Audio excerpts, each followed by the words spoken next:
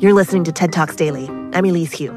Today, we have a story of acceptance from the former NFL quarterback, Alex Smith. His moving personal story from the TED Monterey stage in 2021 is a reminder to all of us to actually look at our own scars, the literal and emotional ones, and embrace them to find meaning and understanding. Support comes from Klaviyo. Getting an online business off the ground isn't easy. So if you find yourself working late, tackling a long to-do list, just remember, great email doesn't have to be complicated. That's what Klaviyo is for. It's the email platform built to help e-commerce brands earn more money by creating genuine customer relationships. Set up a free Klaviyo account and start sending beautiful branded messages in minutes, thanks to drag and drop design templates and built-in guidance. Get started with a free account at klaviyo.com/TED Talks. That's KLAVIYO.com/TED Talks. I wake up in a hospital bed and I'm surrounded by doctors. Everything is hazy. I've been in and out of consciousness for over a week. The doctors are telling me that I have a bad infection in my leg. They say that they've operated 8 times already. They say that at one point my fever spiked and my immune system started attacking my body. I went septic and almost died. And then one of the doctors says this: as we speak, flesh-eating bacteria is crawling up your leg. It's getting closer to your vital organs every minute. Good morning to you too, doctor. Let me back up. I'm a professional football player. I played quarterback. And 2 weeks earlier, 2 defenders, almost 500 pounds of muscle, crushed me at the same time. It sounds scary, but honestly, it's pretty normal in my line of work. This time, though, my leg was bending where it shouldn't. I had what they call a compound spiral fracture, which means that my leg was twisted and snapped diagonally, kind of like a corkscrew. And yes, it's as painful as it sounds. I knew right there on the field that my season was done. What took me a little longer to figure out was that my life was about to change forever. 2 years after that gruesome injury, I actually ran back out onto that field and led my team to the playoffs.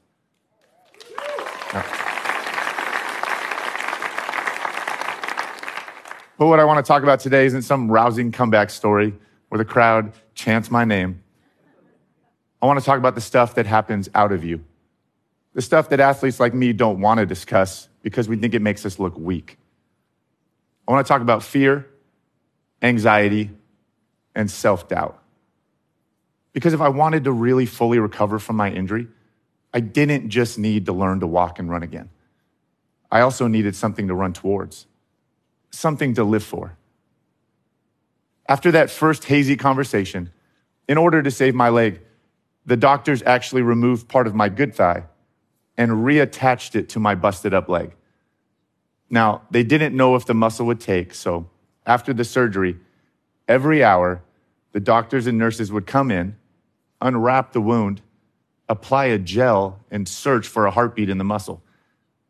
Every time, I would make them put up this big white sheet to block my vision, because from what I could tell, it wasn't a pretty sight. My leg was essentially a giant open wound. When the doctors and nurses were back there, my wife would be back there with them, trying to cheer me up. It looks so good. Babe, it's so cool. There was no way she was going to get me to look down there. The truth is, I couldn't bear to. Not because I couldn't stomach it, but because I couldn't accept what had happened to me. This went on for months. At the time, I was wheelchair bound. At home, my wife had to be there for me every second of the day, even helping me to go to the bathroom. I spent most of my days sitting propped up on the couch, just thinking, was I ever going to walk again? Play catch with my kids again? Wrestle with them on the living room floor? All this for a stupid, meaningless game? To that point, my life had been so big, so full of possibility. But now, it all seemed to be spiraling down, like that fracture in my leg. And I'll be honest, this wasn't the first time that my mind had been twisted up like that. Let me tell you how my career started. I was this nothing college recruit. But in my last 2 years of school, I played pretty well and somehow catapulted up to be the first pick in the NFL draft. Over the course of a couple months, I went from a guy most people hadn't even heard of to the next great quarterback of the San Francisco 49ers. Joe Montana, Steve Young, me. I was a 20-year-old kid at the time, and I didn't handle that pressure well. I got really, really anxious. Do I really belong here?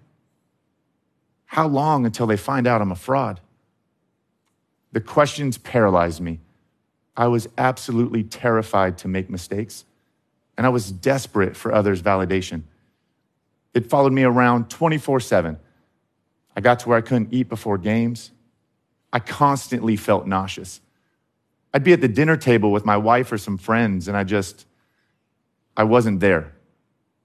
To the outside world, I was playing this game I loved. I'd achieved what millions of kids grow up dreaming about. But in my mind, I was sinking like a stone.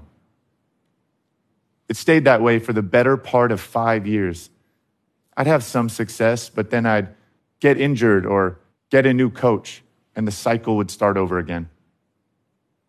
And then I got 2 key pieces of advice. The first came in the form of a guy named Jim Harbaugh. He was my coach at the time. Now, what's best about Coach Harbaugh is he simply does not care what other people think about him. He couldn't be more comfortable in his pleated khakis and tucked-in sweatshirt. Now, Coach Harbaugh used to tell the team the same thing right before we would take the field on game day. He would say, play as hard as you can, as fast as you can, for as long as you can, and don't worry. Don't worry. It sounds simple, and it is, but I guess I didn't really believe it was possible until it came from somebody that I trusted. Around the same time, I had a teammate named Blake Costanzo. Blake was a linebacker who was a little nuts. Before games, he would run around the locker room and he would get in everybody's face, and he'd ask, are you gonna live today? I'm gonna live today. Are you? At first, I didn't get it. But then he started to win me over. He was a guy who approached the game in the exact opposite way that I did. He was taking the challenge head on. He was fully present right in the moment, right in my face. Just live. These ideas were a counterweight to all my doubts. And wouldn't you know it? I started playing better, started having fun again, and we started winning. For the rest of my career, I would talk to a small group of teammates before games and tell them some form of the same thing. Just live. And even as I got traded twice and replaced by a couple of great young quarterbacks, I stuck with that ethic.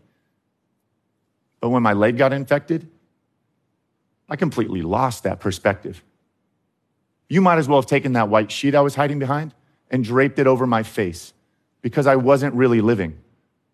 And once again, I needed somebody to help me snap out of it.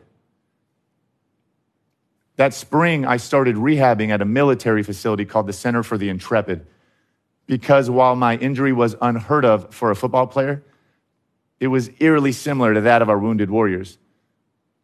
Basically, my leg exploded like I stepped on an IED.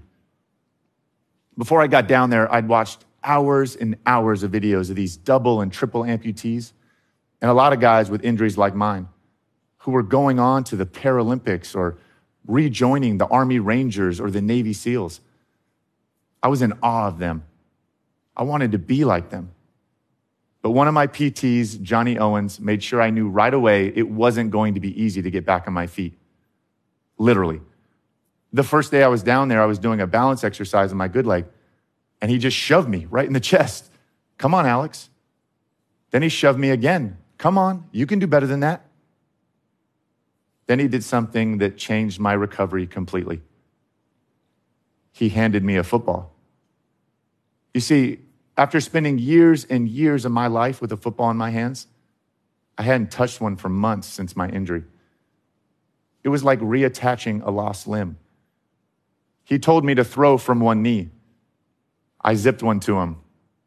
a better kind of spiral. From that point on, if you put a ball in my hands, I felt stronger. I did my exercises better. I can't explain it, but I felt lighter. I felt alive. After that first visit, I felt like I had permission to dream again. I thought about getting back out onto the field. If I make it back, great. If I don't, who cares?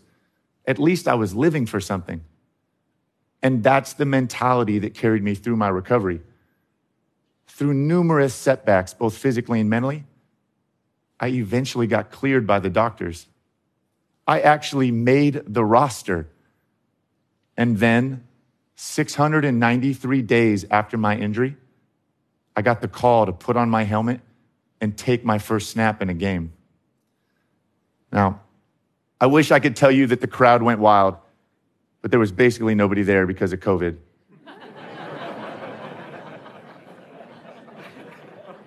And still, running onto that field, I had so many mixed emotions.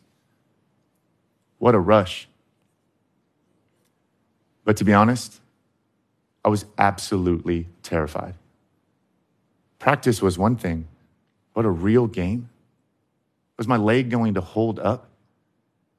I found out on the third snap when this huge defender launched himself onto my back. I tried to take a few steps, but I went down. It's still the most liberating feeling of my life, getting back up, knowing that I'm okay.